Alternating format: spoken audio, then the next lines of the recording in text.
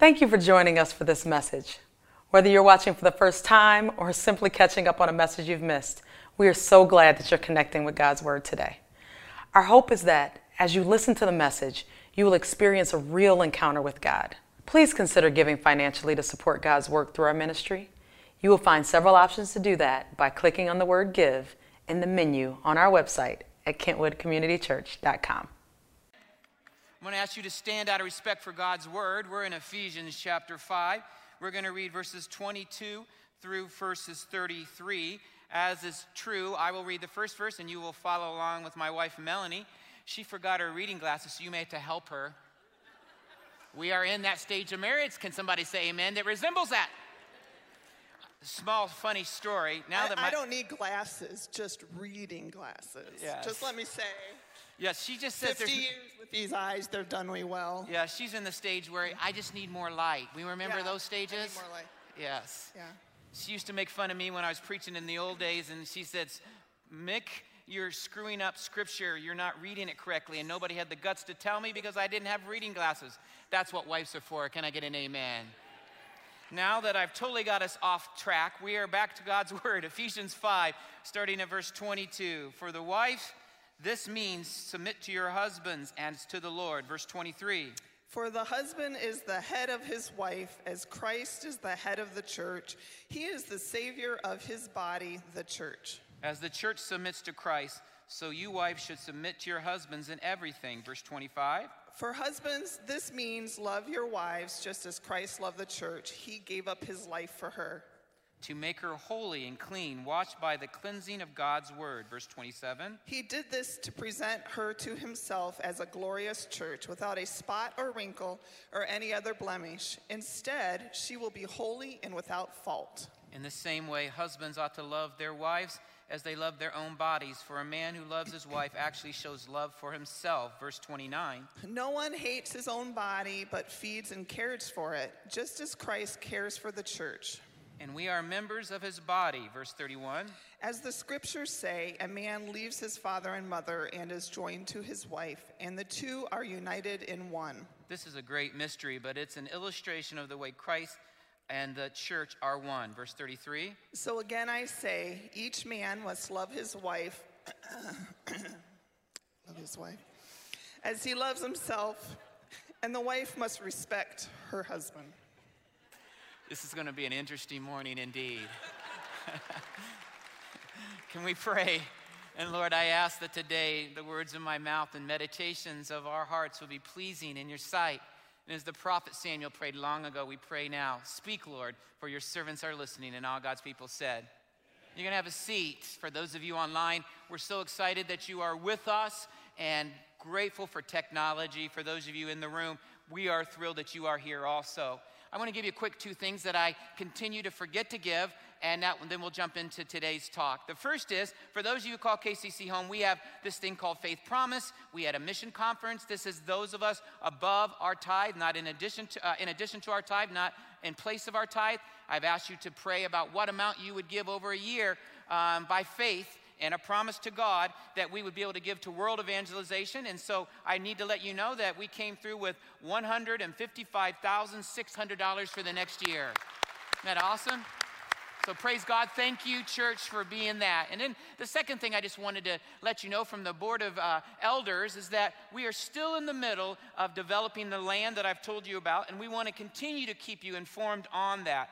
Our hope is that this year, or this month actually, we're in the middle of appraising the land, and we are looking to get housing all around our church, that the church will be a part in the center of this community that will provide alternative revenue streams, etc. And so we are in the middle of land appraisal. We're in the finalization of which developer will be engaged with that. And so I'm asking you to pray with us, as hopefully by the end of this month, we will have a memorandum of understanding. We can begin that process, which is pretty exciting. It's been like over a year and a half of hard work. This is where we are. I second want to say to you is that we are in all of this.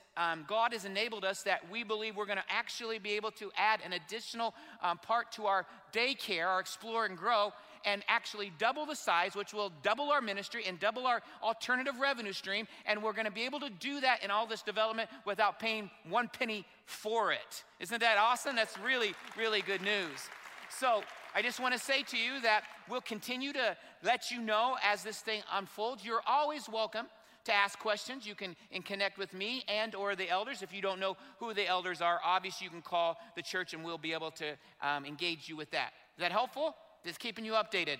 Well, we're starting a new series this very day called Jesus and the Tough Stuff. As I prayed about 2022 and where we should go, one of the critiques and criticism of the church is that the church is not authentic. That they will stand on a stage and they will do all this, that, and the rest, but yet we never really talk about how Jesus is in the day-to-day life. Sure, it's fun to come into the sanctuary and we have this great experience, but then I silo Jesus and kind of do my Jesus thing, and then there's the rest of my life. For those of us who truly love Jesus, know that Jesus wants to be involved in all areas of our life, even the tough areas. Can I get an amen?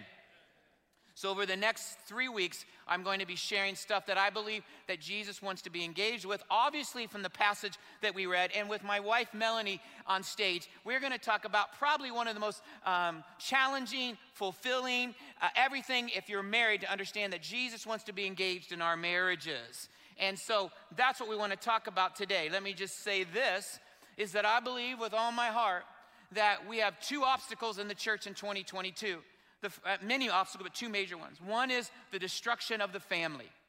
The enemy knows if he destroys the family, destroy our children, destroy our marriages, destroy the structure that Scripture says, then we have no church.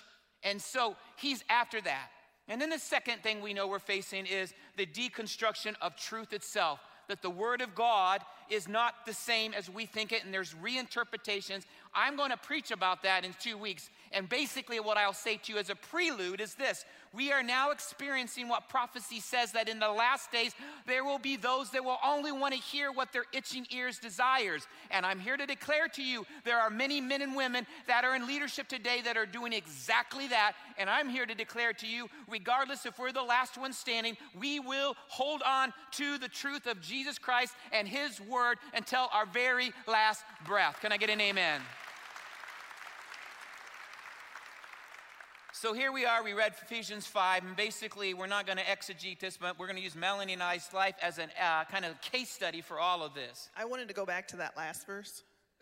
Okay. It says, I told you I had no idea what she was going to say. It said, you have to love me, I only have to respect you. Oh, so you know, all right, we'll talk about that one after the service. Yes, Ephesians 5 does say, gives us our roles of what it is in marriage, doesn't it? Before we talk about Ephesians 5, for those of you who are married, I would say that there are 3 types of marriages here today. Which one do you fit in if you're married? There's those that are having a great marriage. You are following Scripture and you're fighting for your marriage, and we celebrate you. There are those of you that are just coexisting. You are parallel lives. You're not in conflict, but you truly aren't connecting the way you know you should because of a variety of reasons in your narrative.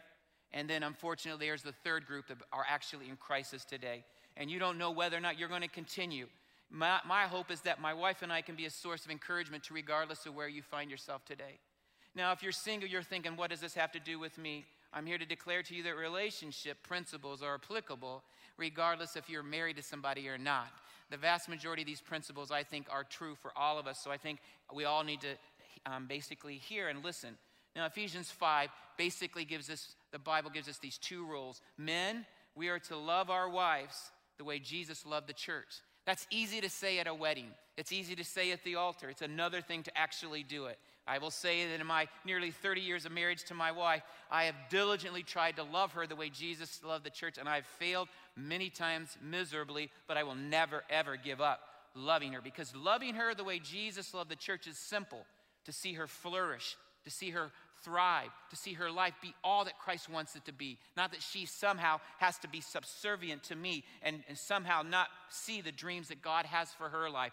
That is what I want to do as her husband, which then enables her to do the roles that she's supposed to do, which isn't subservient, but in today's world is a cuss word, isn't it? To say submit, which is in Scripture, and to say to respect is actually words that people don't want to hear, but when the man actually does what he's supposed to do in his role, it makes it a whole lot easier for the woman to do in her role. And so we want to kind of use our lives as an example. As we do that, let me just say this. There are 3 foundations that all of us need in marriage, that without this, marriage simply won't work. The first one is trust. Trust itself. If you don't trust your spouse, you're in trouble. I can say to you without a blink in my eye that this lady next to me, that for nearly 30 years, I trust her with everything that I have. I trust her walk with Jesus. I trust her motives. I trust her desires. I trust her hopes and dreams, everything about her. And I trust that she loves me. That's incredibly freeing, isn't it? To know and have that kind of trust. Secondly, not only trust is that I know number two is she loves Jesus more than she loves me. That we must love God more than we love our husband or our wife. Why? Because if we only love one another without first loving God, this may be new news to some of you. We don't have it within us. Our own hearts are so selfish that it's crazy that we will only love with ulterior motives, that we may get something out of it. And even those of us who are getting the love of Jesus, we still kind of convert to that at times, do we not? I'm going to love you so I get something out of this. But once I truly love him, then I can truly love her. When she loves him, then she can truly love me. Trust, love for Jesus, and number three, commitment. Commitment. We live in a society that quits everything. And here's what I would say to you about commitment. If you don't get anything else, you get this. I fight fiercely for my marriage. Fiercely, with everything I have. Fight for your marriage. Because all of our stories are different. That makes all the difference in the world. And I would say to you before we give you what we're going to give you as an introduction to this is that the person standing beside me, I love with everything I have. I love this lady. I'm not ashamed to declare it. I've had time to prove that I love her. And what's amazing about that is that she loves me. And it has nothing to do with what I do, what position I hold, or how good or how bad I am. I know that I am loved, and she knows that she is loved. And that makes it possible to be able to have a marriage in 2022 with all the obstacles that we have, because there is a spiritual war upon marriages today, even for those people that love Jesus. Anybody agree with me? Yeah. One of the greatest challenges of marriages is what? Unmet expectations.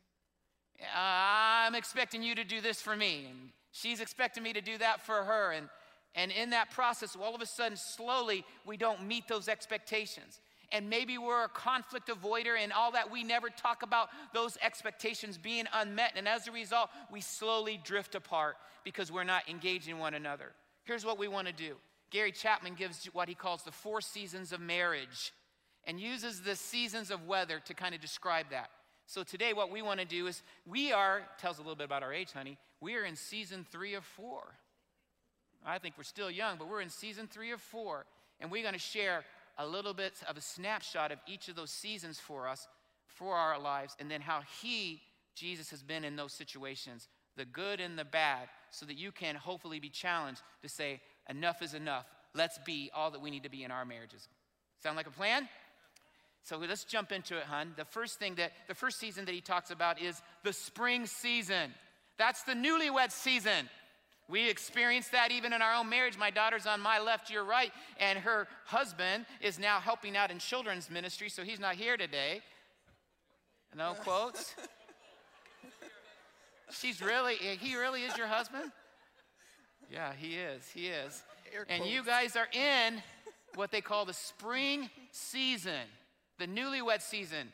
That season of marriage is the season where you have all of these hopes and aspirations, and then you realize something is that you really didn't know that person. I know in my own life, when I was getting married to her, here was the thing in the spring season for me. Everybody thought I was awesome, and I thought I was awesome. I was likable, I was fun to be around, I was the life of the party, and then I got married. And what I mean by that is that once I got married and had to live with somebody, I was 26, she was 20.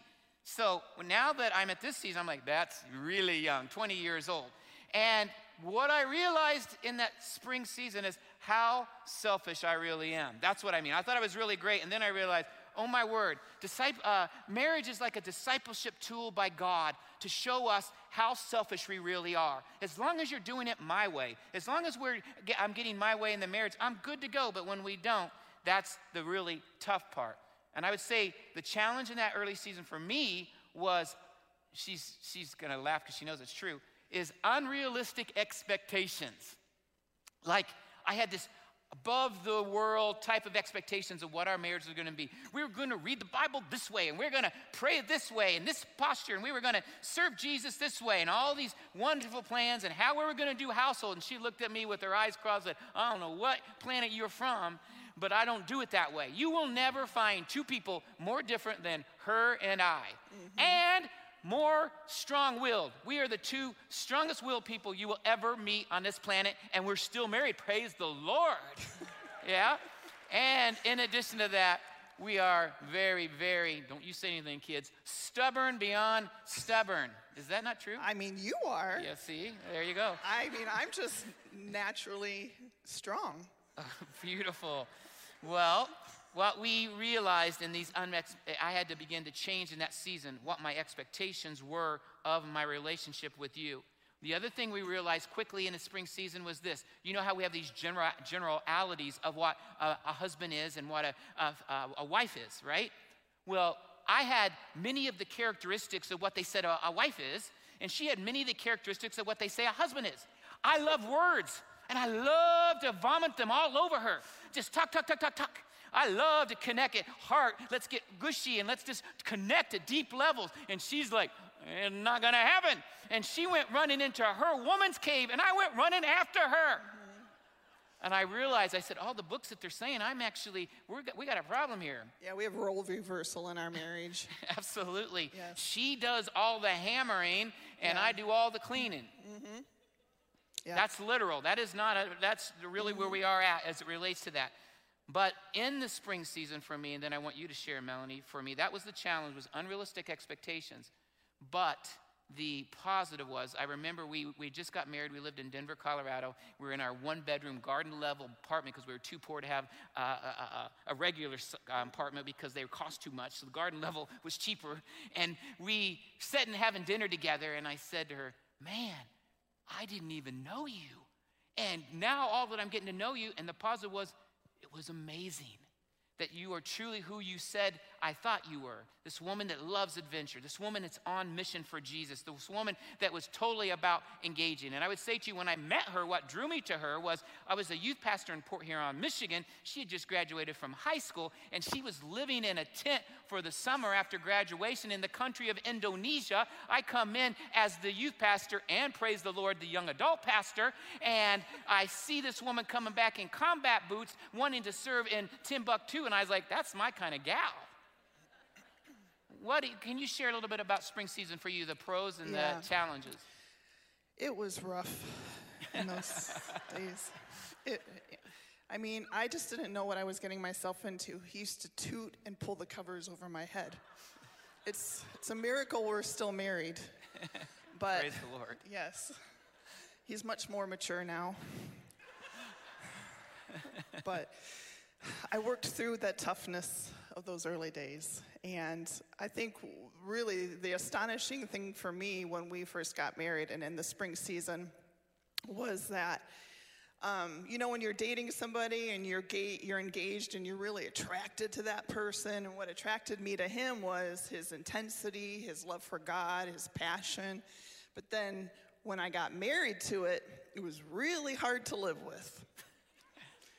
Living with that intensity 24/7 with that passion and the way he read the Bible and the way I read the Bible, the way he did his devotions, the way I did my devotions, it was very different. And that's why he's talking about unmet expectation. Plus he uses, an astronomical 50,000 words a day, and I use about 2,000.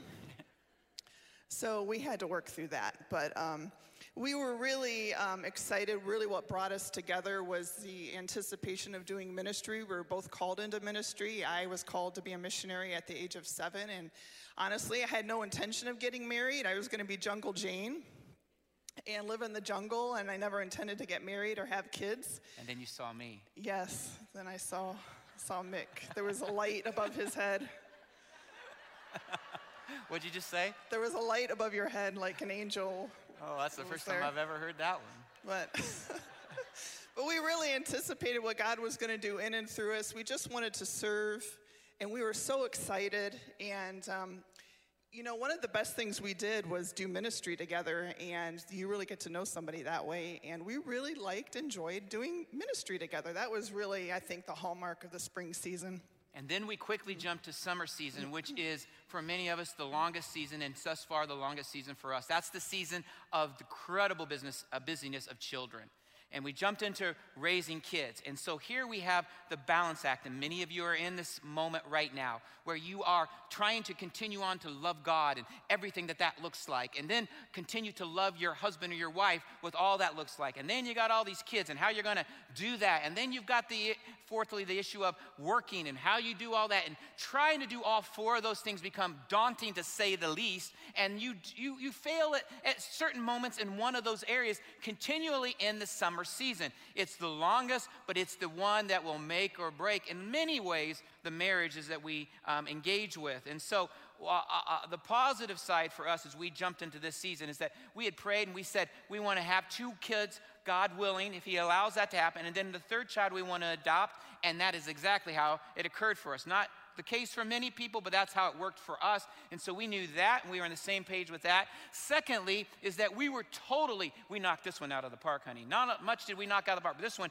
we were on the same page about how to raise kids. Like, totally on the same page. And it was simply this. You ready? You catch this? It changes everything. You kids are a welcome member of this family. You are not the center of this family. And that changed everything for us, right? And for some of you, like, what are you talking about? Well, so many Christians put their kids on the throne, and everything evolves around the kids. Our kids were a part of our ministry. They were a part of everything, but there were boundaries. We did date nights. They went to bed when it was time to go to bed. We spent time together. We believed the greatest thing to do was to model consistency in front of them. We were the same as it relates to discipline, about discipling them, about enjoying them, about activities, all of those things. Now, our kids were raised uniquely in that they were what they're called TCK kids, and also PK kids, and also MK kids. You're like, what is that? A TCK kid is a third culture kid that grows up in another culture, and therefore their world is very small, and they never feel at home anywhere. That's where our kids are at. They are missionary kids, which kind of connects to third culture kids, and they were preachers' kids. So they had all of those labels as they were growing up. And so we were in this season trying to balance all of that. And I remember when Mickey was 2 and Michaela was 1, and we were in the flow, just getting ready to go overseas, and Melanie had a moment, and she looked at me, she cried, and she said, "You're no longer my friend." And I looked at her, and I said the best thing I ever said. I said, "What would make me your friend again?"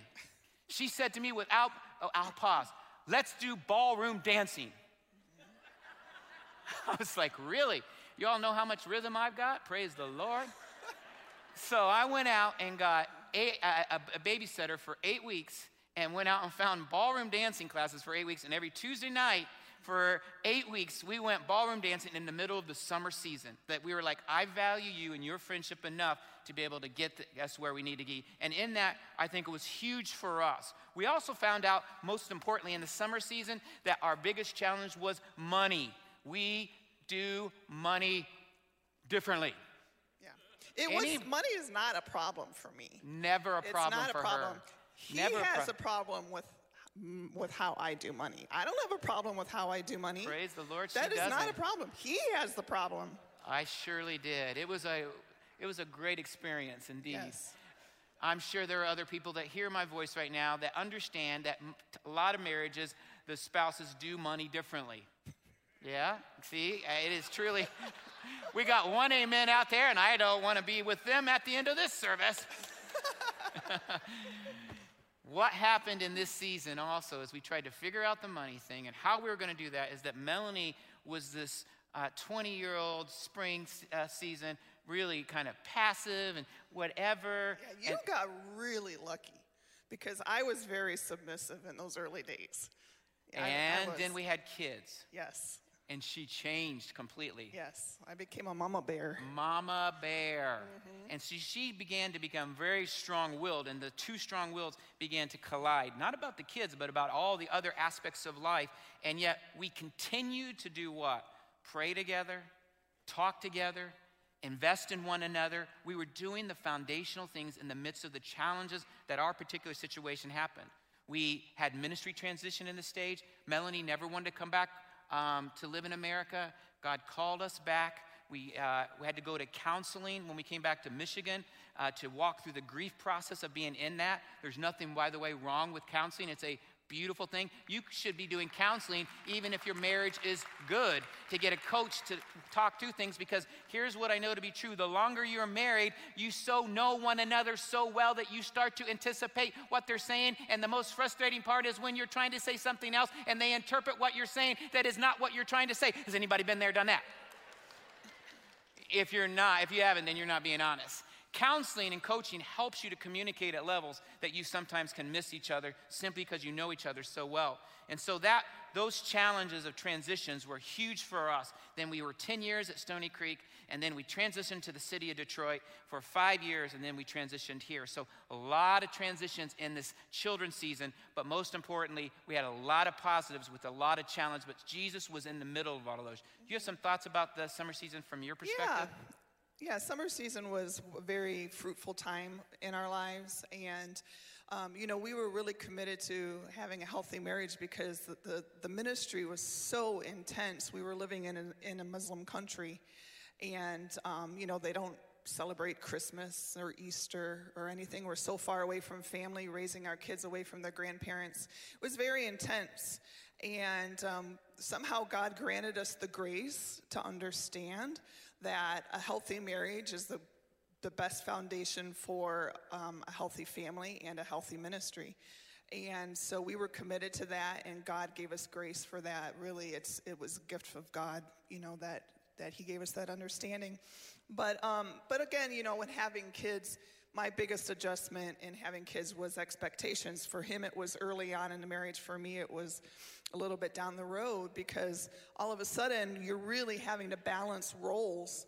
And what are you going to do? And what am I going to do? And we had 2 kids in diapers. They're 14 months apart, those little chitlins sitting right over there. 14 months apart, those little shenanigans. Yeah. And so 2 kids in diapers, weren't even potty trained when we moved to a third world country that didn't sell diapers. I had the wherewithal to take cloth diapers. Yeah. So I raised my kids in cloth diapers like my mama raised me. But learning to adjust expectations and roles, I felt like I never had enough help from him, and I felt like the more I asked for help, the more he was frustrated. And so again, it's all about expectations and roles and serving and being willing to serve. But the tough thing about the summer season was the transition back to the States, because again, God had called me to be a missionary, and I didn't feel that he had released me from that call. And so when Mick felt like God was telling him he was to come home and be a mobilizer, that didn't jive with me. It just didn't. And that was really hard to reconcile, being obedient to God and being obedient and submitting to God's call in my husband's life. And really, it's not that my call had changed. It was just that God was changing my location, but I didn't see it that way. And it was really hard. I really had no intention of living in America. I didn't think God would ever make me live in America. But he did.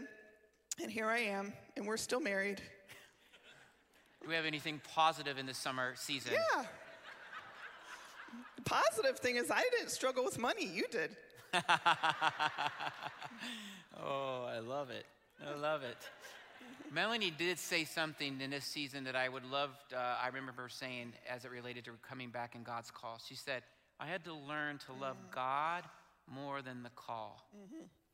Yeah. Ponder that for a second.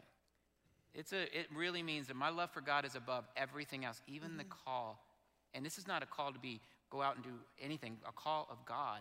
And yet she sees God's hand in all of that. And so we navigated through this. And as you know, some of you are in all these different stages. We moved to the 3rd stage of what is fall season or autumn season. This is what we declare as empty nest, where the kids are independent. Well, sometimes they're independent. And trying to figure out then how we jump into this season. And those first 2 seasons, spring and summer, are going to be the basis for what your fall season is all about.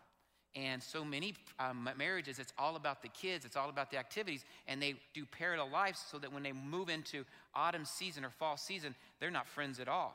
Well, we had done so well, really. We had done so well in those first 2 seasons. I was beyond ecstatic about this season, which we've been in, 3 or 4 years, this season that we're in right now called fall season. And I was like, we're going to be best friends. Remember, I'm like the woman. We're going to get, this is going to be amazing. It's just going to be so incredible.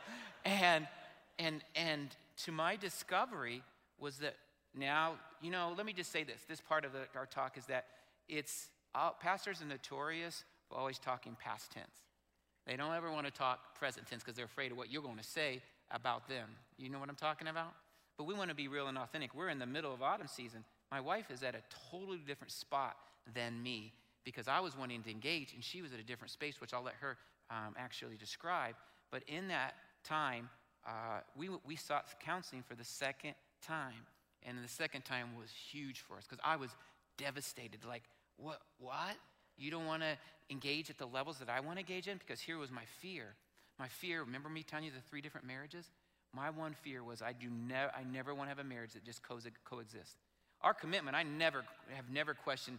There's never been a thought of divorce. There's never been a thought of she's thought about killing me, but never divorce, right? Murder, yes. Divorce, no. Yeah, and we were committed through life, but I was fearful as we jumped into this 3 or 4 years ago that we were just going to coexist, that we were so different that somehow, and the other thing that I would say to you about marriage is that as I jumped into the fall season is that we just figure it out and then one or the other starts to change again.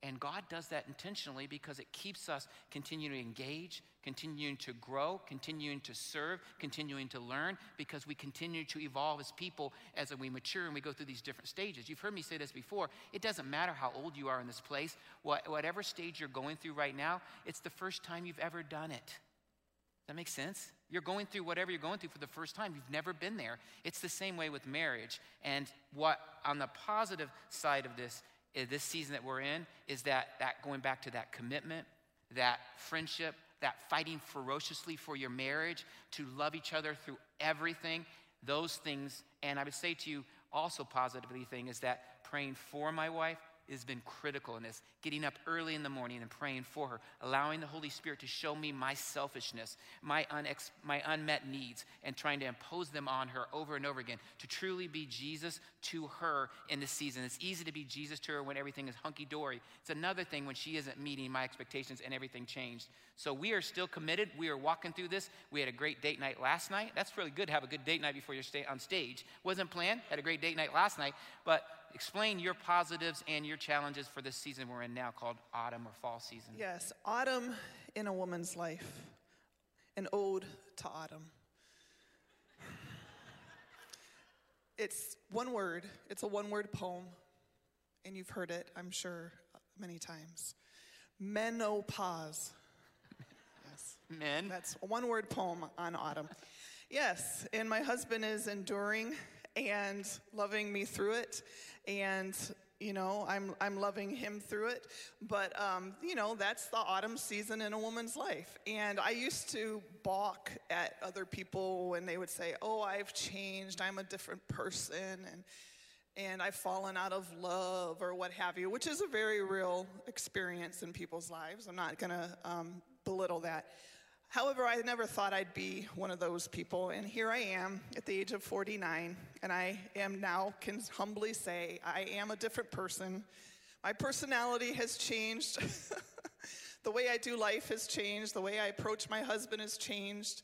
Sometimes I feel internally frustrated, and then I'm frustrated that I'm frustrated, and then I don't know what I'm frustrated about.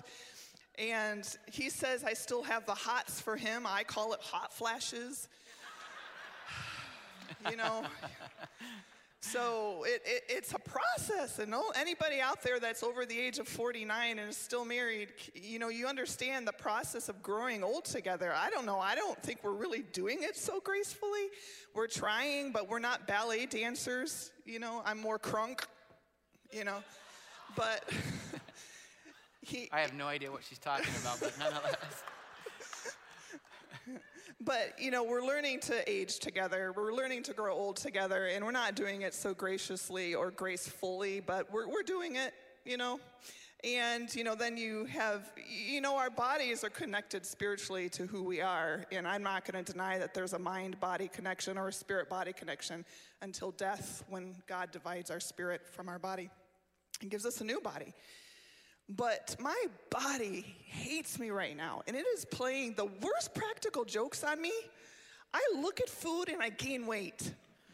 And I look at those two little kids over there, and I have them to thank for my middle-aged spread and the skunk stripe down the middle of my head.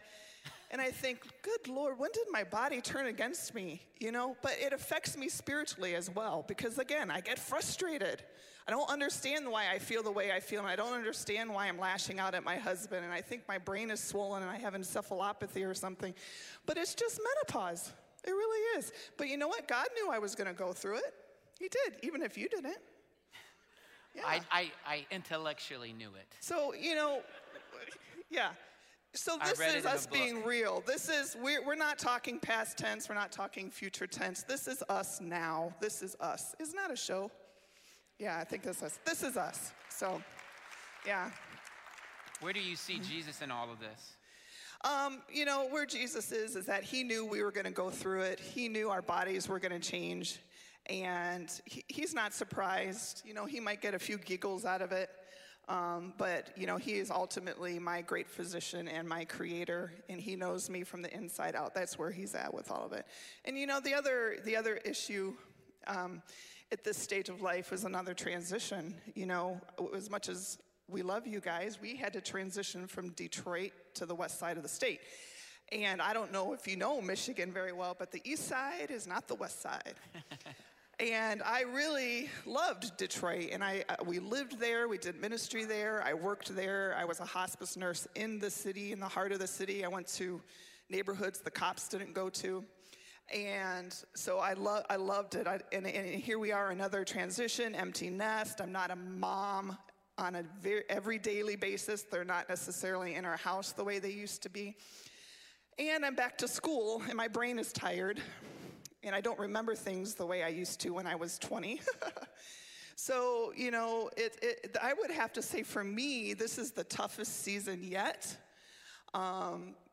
It's a challenge to be in it, and I didn't anticipate that it would be such a challenge spiritually, mentally, emotionally. And but we're in it, and God's with us. And ultimately, we find victory in small things on a day-to-day basis. And I would say that the beauty of me loving her the way Christ loved the church is that I have, with everything I had for her to flourish and say, go back to school. And she's in the middle of that to get her master's in nursing, etc. And I applaud that and celebrate that in her life. And again, remember, trust, love for Jesus, and commitment and fighting. That's really the three things we want you to hear today. Because all of your stories, if you're married, are so different. But I would say to you, the last stage, which we're not in, is called the winter season. This is when you retire. This is when you're both no longer working full-time. You may be working part-time here. And then all of a sudden, I hear that, I thought the winter season sometimes is what we experience in empty nest, where you have to be together so much and you're not used to that. Figuring out how to do the dance. And this is the way I do this, and this is the way I do that. Who's going to cook? Who's going to do that? All the things called house become. And then you start caring for one another, because the body is, according to Scripture, going to waste away. So the body's only going to have more obstacles as you get older and older. And who else to be there for you than the one beside you to love you in those times, to be as you move into the winter season. And then be committed during this season that I will stay on mission. It will look different, but I am going to make my life count. I'm going to serve and be the hands and feet of Jesus in this season, and I'm not going to quit. It is Melanie and I's desire, when we enter, God willing, a winter season, that we finish the race as fast that he allows us to finish it. That we won't just coast into the end, but we will do it with everything that we have, that Jesus will look at us and say, well done, my good and faithful servant. And that by us being real, that I would say to you as we conclude this time, is that we would say to you, as it relates to marriage has been an incredible tool by God to make us more like Jesus. Mm-hmm. And when we stop that process, we will always have this propensity to do this as a relationship. It's just too overwhelming. And we are committed to doing that. Are we perfect? No, but God is that, and doing that in our lives. And I would just say to you, as we conclude, is that here's the thing that I realized in my relationship with my wife, my relationship with my kids, and my relationship even with you. But specifically for Melanie, and that is this. I can't give you what I don't have. I can't give you what I don't have. And the greatest gift I can give you is my own intimacy with Jesus. And when I have this intimacy, I have something to give you. And if I don't have that, what I'm giving you is a cup that's empty, a person that's frustrated, a person that's walking in the flesh, a person that's selfish. But if I'm filled up in my intimacy with him, figuring that out. And isn't that the case for every aspect of our lives? Specifically in our marriages, because we continually want our way, our way, our way, our way, our way. It's not your way. It's your way together as one. Going back, the goal of marriage is simple from Genesis 2. Oneness. 1 + 1 = 1. We are one spiritually, one physically, one emotionally, one relationally, one on mission. Let me just say it clear. I said it at my kids' wedding. I'll say it in front of you. God never puts you together to live happily ever after. Mm-hmm. That may be new news to some of you. But he puts you together to be a team to finish the mission. And everything else falls underneath that. Your marketplace ministry, your children, where you live, where you serve. It's all about together as a group. And once we realize that, that makes all the difference in the world. But you don't hear that in America. It's about living happily ever after. And when you're not happy, there are many times we're not happy. There's nobody that loves me more, and there's nobody that can make me mad quicker than this individual to my right. Does anybody else relate to that? No. Yeah. I don't relate to that. Yeah, well, we'll talk about that one later. I have something to say about the winter season too, honey. Okay. We're just projecting. We don't know what 10 years is going to look like. Now we're just speaking from the book. Yeah.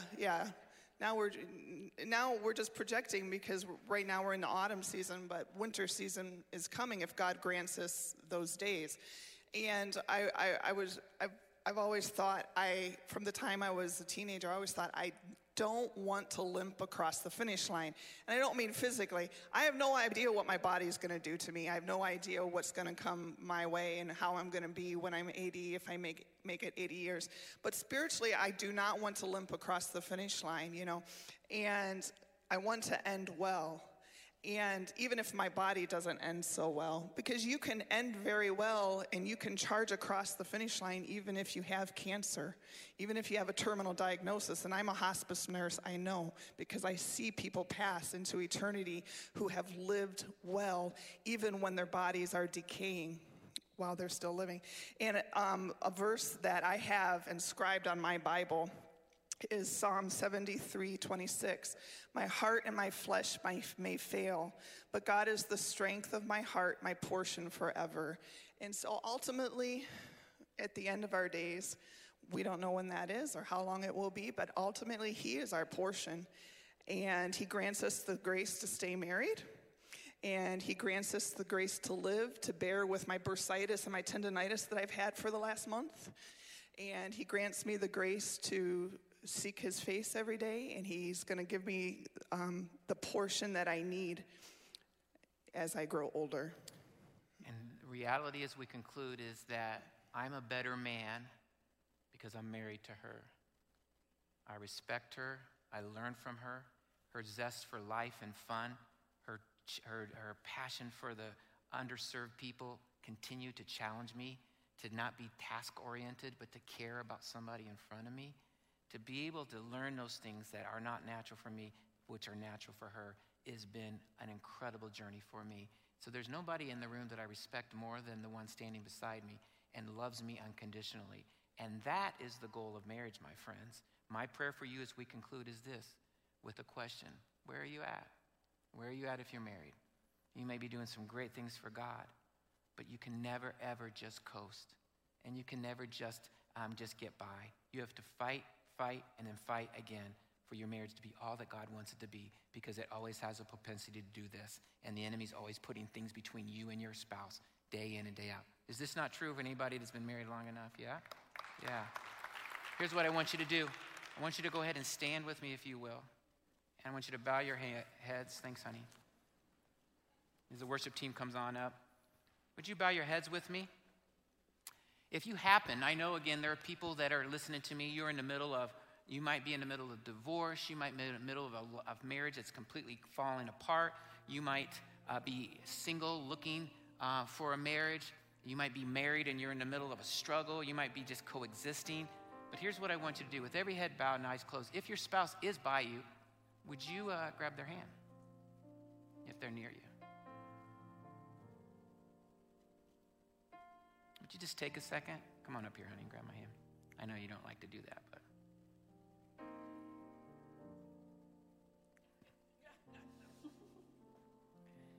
Would you bow your heads and pray with me? Would you pray now for your spouse?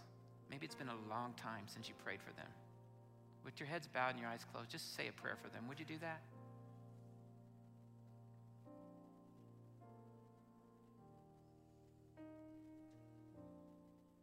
Lord, lead us and guide us. Forgive us where we need to be forgiven. Grant us humility where we need humility. Help us to admit when we're wrong. Help us to pick up our towel and truly serve our spouse. Help us to be able to communicate the hard things that we are finding impossible to talk about. Bring healing and forgiveness where forgiveness and healing needs to happen. And most importantly, Lord, where there's areas of our life that we haven't put you on the throne and we're in charge, we renounce those now and we surrender them to you and ask you to be back in charge of them. Would you do the miracle in each of our lives that we know that you need to do? We acknowledge that we can't, but you can. We can't, but you can. Would you do that for us, oh Lord? I pray this in the mighty name of Jesus. And all God's people said, amen and amen.